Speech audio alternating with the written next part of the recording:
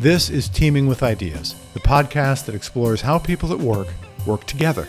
I'm Carlos Valdez-Depena, your host, and I spent decades working with teams, as well as researching, writing, and speaking about collaboration. Over the years, I've met some brilliant people who share my passion for collaboration. In Teaming with Ideas, I'll be speaking with these experts so that you can put them to work to make your work life richer and more rewarding. Enjoy. I'd like you to meet Dean Newland, founder of Mission Facilitators and author of The Business of Intuition. Dean, welcome. Why don't you tell our listeners a bit about yourself, your firm, and how you're doing today?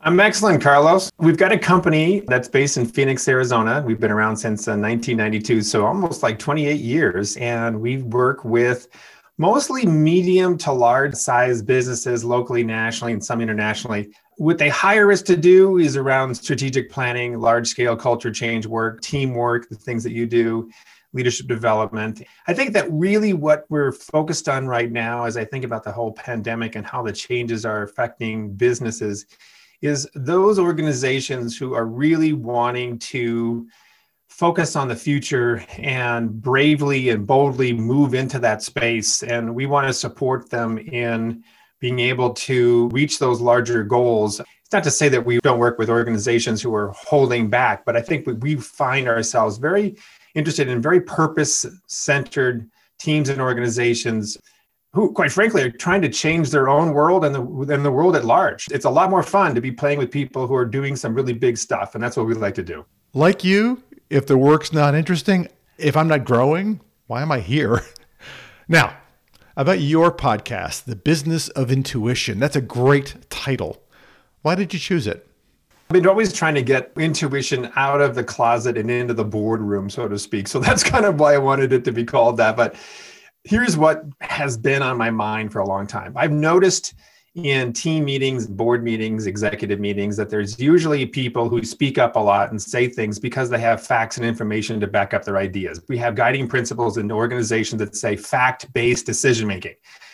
Certainly that makes sense, and certainly in scientific organizations that makes a lot of sense. But I also notice that there's a lot of people holding back their ideas, their perspectives, their gut sense, because they've not been able to say, I am basing this idea on a fact. It's just a hunch.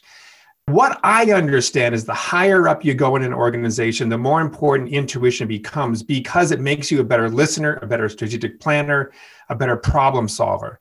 But we don't necessarily allow the entire rank and file to sort of tap into that intuitive side.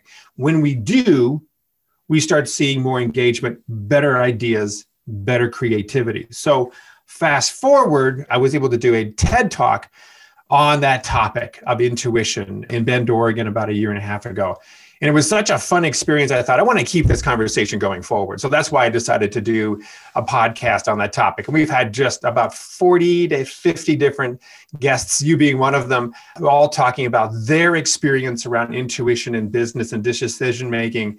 And it's just been fascinating. I've learned probably as much as everybody else has. That is so cool. Now, so that we're all working, Dean, from a shared understanding, how do you define intuition? It's hard to define something where the experience does not reside in the part of the brain that brings out language. It's really at cross purposes. When you look at the brain structure, intuition does not reside in the language section. So we're left with having to define something without the tools in which to do it. The way you would say, what is intuition? It's a feeling. It's a knowing. Some sort of a little light bulb goes off and goes, I don't know what this means, but it feels right, or it sounds right. That kind of inner knowing is what intuition is. And if you can trust it and apply it, and your ego isn't running the show, you're not just doing it for your own purposes, but it really feels like something has just sort of landed in you. I've noticed CEOs talk about that process and they make a decision. Yes, we will refer to our spreadsheets and our strategic plan and our, all of those other things, bottom line and scorecards. But in the end, these people normally make those big decisions based on gut. Really so interesting. Even with all the data and research available on decision making, studies consistently show that even big decisions are made on intuition or gut or I really liked your phrase, inner knowing.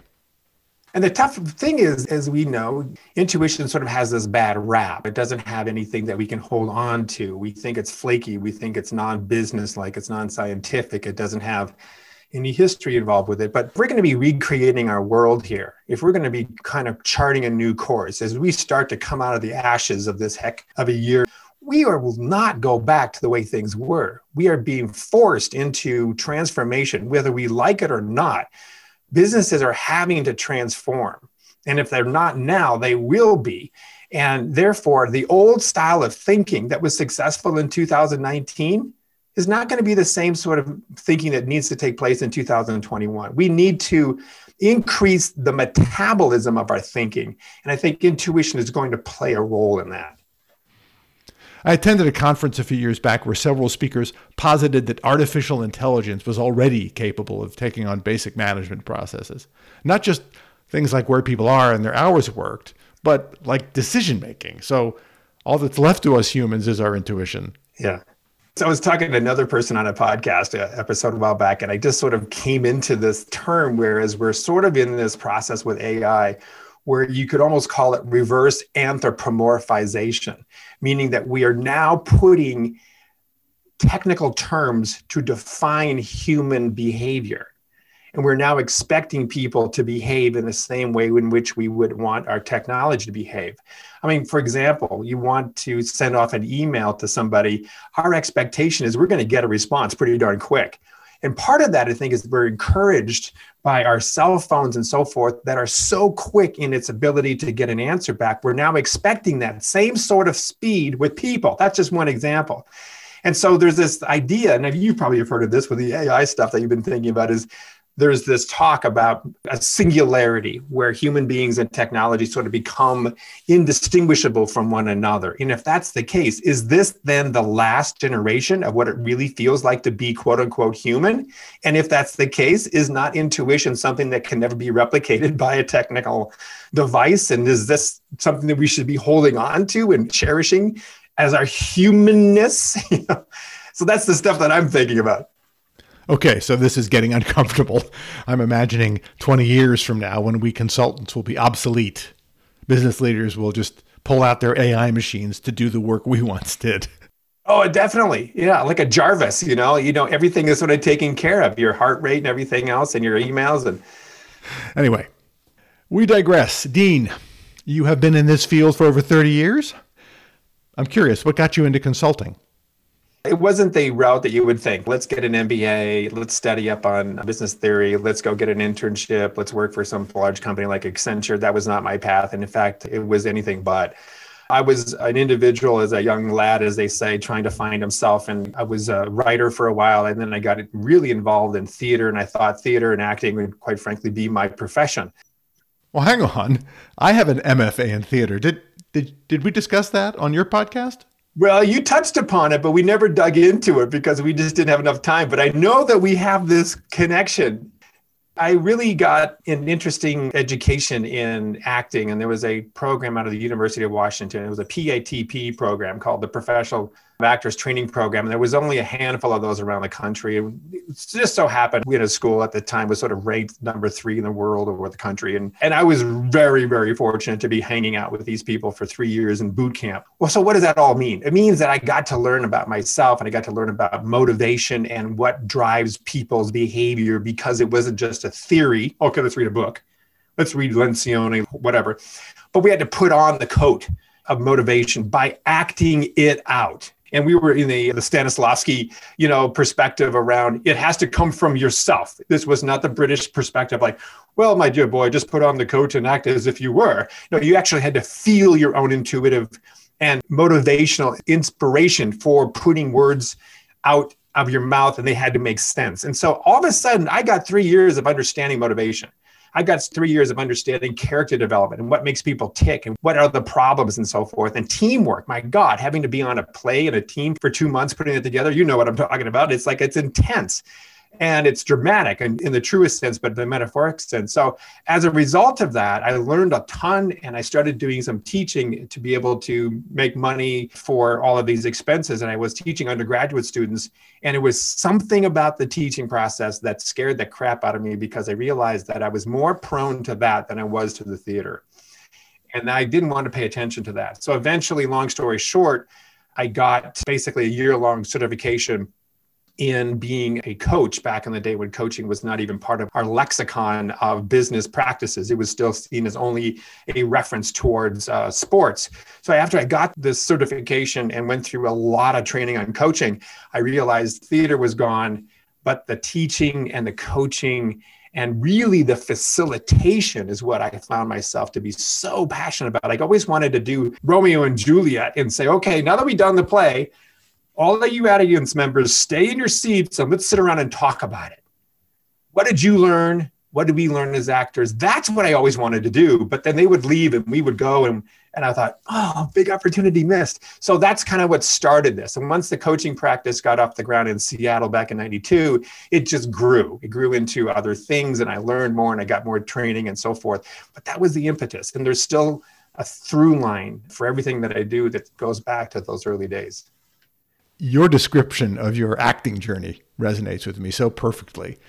Theater tells a story, and each team has a story to tell as well. So I consider it my job to help teams tell their story. But I want to switch gears for a moment and talk leadership. So leadership development, as we understand it, wasn't really discussed until sometime after World War II. The Tavistock Institute, National Training Labs, Deming, things like that. And around the 1960s, it really caught fire. What are some of the old nuggets of knowledge from those days that you think are still relevant and important today? Sure. Mission statements. So I'll tell you a quick story. I was doing some facilitation with a group of executives with Weyerhaeuser many years ago, and it was somewhere on the West Coast. And these are the people, the guys and gals that had all of the budget, all the resources that they could possibly want. There was no reason why they couldn't do a new program, a new training, what have you. They had it all. And this was not about mission statements, by the way. This was just about a team development to get the executive team group to sort of get to know each other better and to build some alignment. At the end of this day, the top guy stood up and he goes, "This was really great. I really appreciate this. We did a lot." And he kind of rattled off what we did. But he says, "I still don't know what business we're in." And I went, oh my gosh, if you guys don't know what business you're in, does that then mean other people don't know as well? And so then I started kind of going on this little quest around mission statements, because it seemed like it was a mission question that he was asking. What are we really doing here? What is our North Star? Do we have alignment and clarity and buy-in and commitment towards what our purpose is with respect to this company or this team? And so what I found is that, of course, mission statements have been around for a long time. To your point, some of these people that we are standing on their shoulders help create some of these things. But what happens is that I don't think that we do them well. And I don't think that people use them. I think that we are still so short-term focused around this quarter or that quarter and getting our numbers met that we don't ever take the time to ask these questions. And I think there are 5 questions that make a mission statement really effective. Simple. It's just sort of like your old journalism classes. Who are we? What do we do? For whom do we do it, i.e. our customer? It's amazing how many people don't really know what that is, or they think they know, and other people think it's something else. How do we do it? And then why, which is sort of the why of Simon Sinek's why, the golden triangle why. Circle, I should say. So if we can answer those 5 questions and we get everybody to come together and really understand what those 5 questions mean, and eventually through some facilitation, like people like yourself and me, hopefully, or maybe it's internal, and they can really get in that clarity, then strategic planning becomes much more effective, because we're not trying to do a strategy or a goal without having those foundational questions answered. I often get into planning sessions and find out, wait a minute, this is not really a strategic planning session. We're also into a mission creation session. They haven't even answered these basic questions here. So that's the thing that I keep finding, is that we don't do that well. And so what I try to do is find a way to simplify it, but also make the experience something that make people feel like they're going to the dentist to get a root canal. That it's an engaging, useful process. And I think that if we can use the mission statement as a foundational hub of our planning, and we refer to it on a regular basis, not just once and then we're done and it gets dusty and we put it into an annual report. Now, this is a real living document that helps guide our decisions and guide our planning. Then I think we have alignment, we have effectiveness, we have productivity. It answers all those basic questions. While I work with senior teams, my greatest satisfaction comes from working with teams a couple of levels below the top, where they're trying to make sense of what the heck they're supposed to be doing to create value for their business. How do you feel about teams having mission statements? Absolutely. Well, if you go by the premise that the mission statement is answers some bedrock questions, like who are we, what do we do, for example. Well, let's just take that first one. Who are we? And then what do we do? That's just the two, right?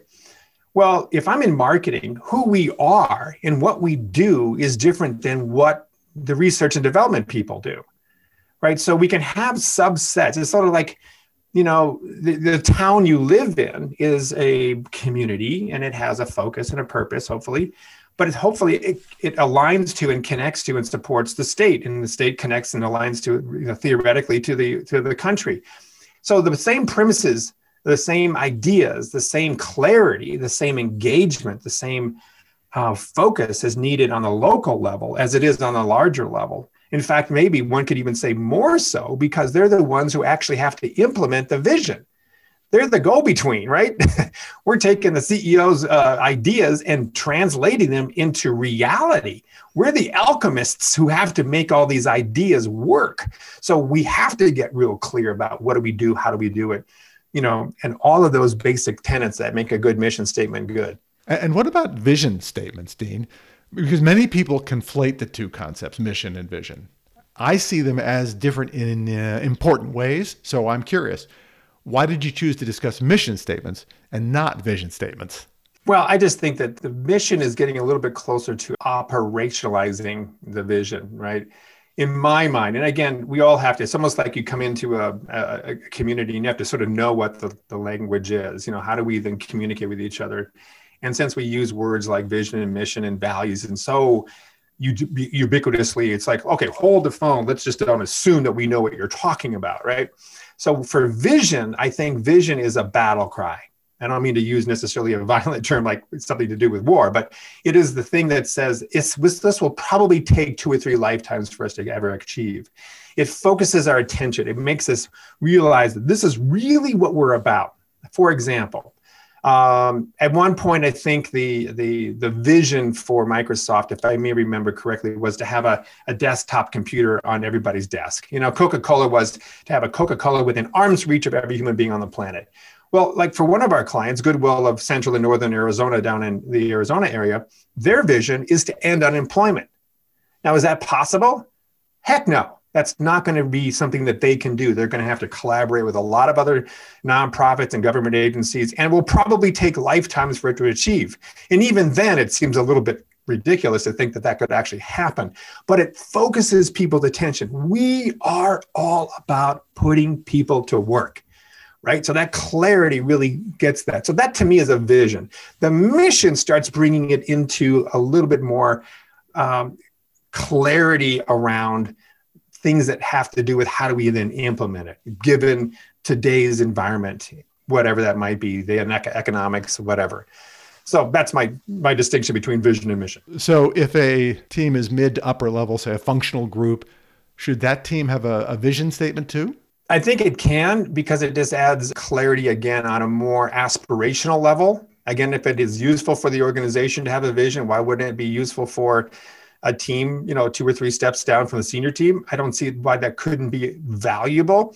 It's also a way of branding. I don't mean like, let's all go wear T-shirts and have our vision statement, although there are teams that have done that. But it serves the same purpose. It says basically, it is sort of the accentuation of why are we doing what we're doing? It's that 5th question in the 5 that I was stating. It's the why. It's like, what's this all about? And then if you can align the individual to that, like, what's my why? What am I about? What am I supposed to be doing? What's my purpose? Can I find that? And do I get a chance to express that in this team and in this company? Well, then now we've got almost like an electrical current, a flow between individual, team, and organization and community. And then back again. That's where things get really exciting. So your favorite old idea is mission statements. What newish idea is inspiring you today? Yeah, there's one I'll say, probably like you, Carlos, there's never a want for new ideas that are interesting, because that's part of the world in which we live. But I think the one that is now I'm noodling on and playing with more and more is really neuroscience. The neuroscience of influence. And again, I'm not a doctor. I don't understand it to the degree that many do, but the stuff that I'm reading is fascinating. And there's stuff that came out, I guess, in 2008, this model that you probably have heard of called SCARF. And it's a way to be able to help us understand the way the brain perceives information.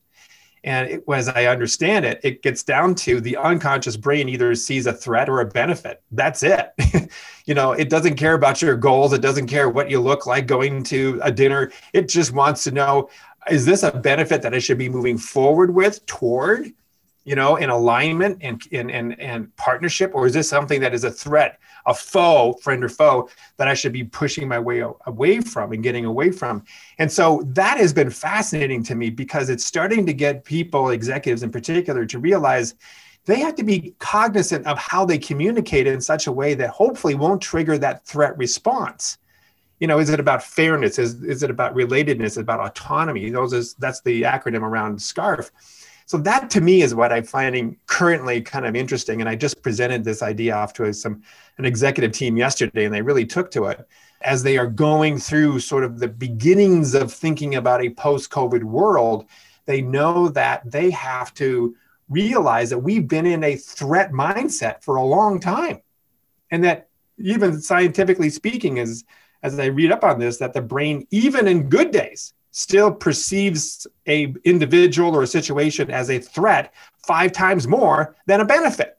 So we're already predisposed to see the negative in situations. We're sort of hardwired that way, because the prime directive of the brain, the subconscious brain, is safety. That's that reptilian brain that says, okay, I'm in a cave, I've got to be careful of those saber-toothed tigers out there. So everything is like caution. That's how we're made to think. So anyway, that's what I've been curious about and playing around with of late. Talk to you next week. There may be something new, but that's the one that's on top of my mind. So is there a favorite article you have on that topic? Yeah, there's one in 2008, David Rock. It was in the Journal of Neuro Leadership Institute. It was talking about the neuroscience of influence, and it talks about the SCARF model. It's not a long article.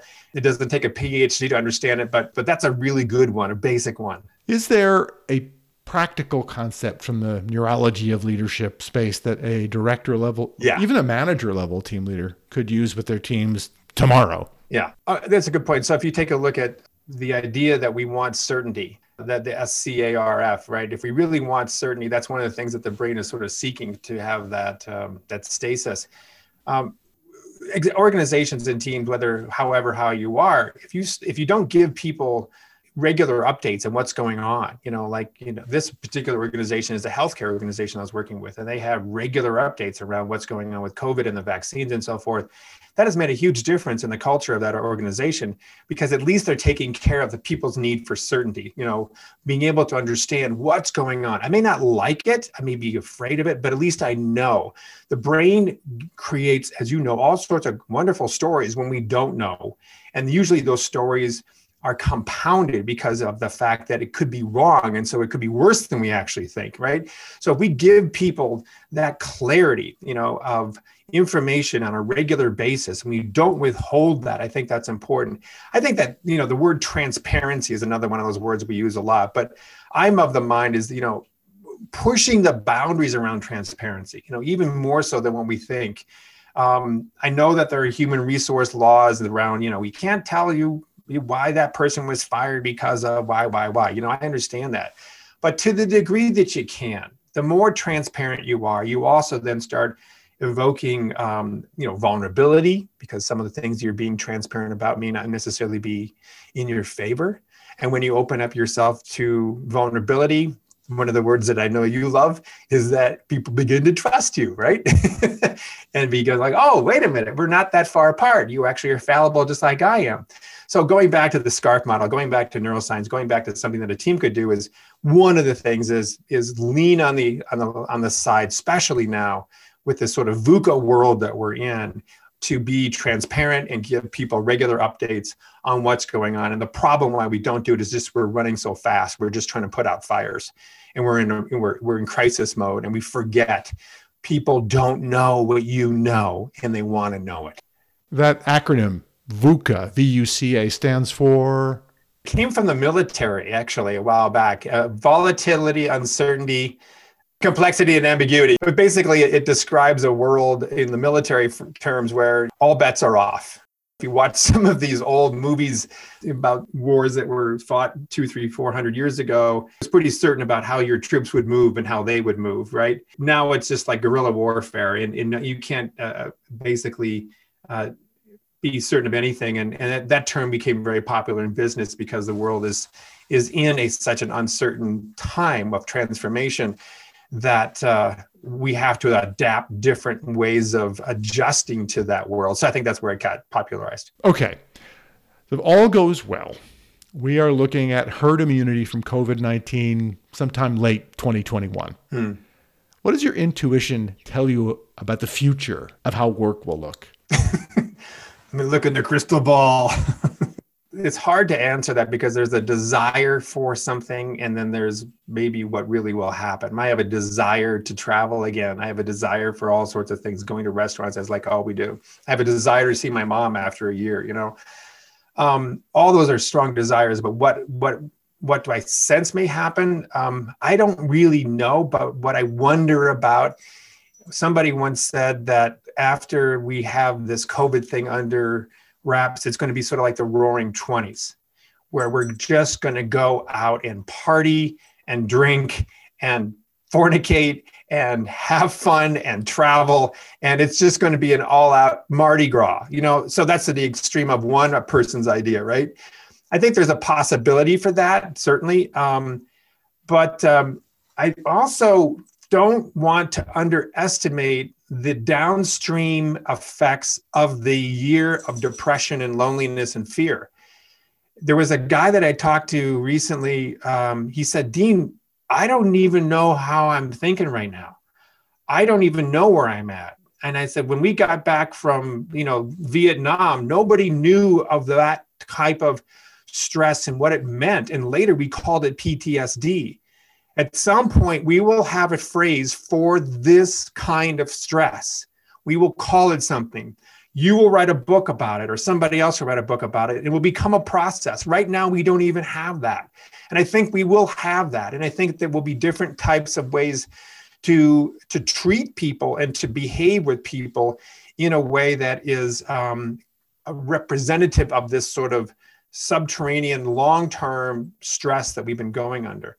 I also get sort of, concerned that we've lost our edge, like the quote unquote, might call it the American way or the spirit, whatever it is, but it's that entrepreneurial, risk-taking, bold thinking part of our national identity, and that a lot of companies feel that they have.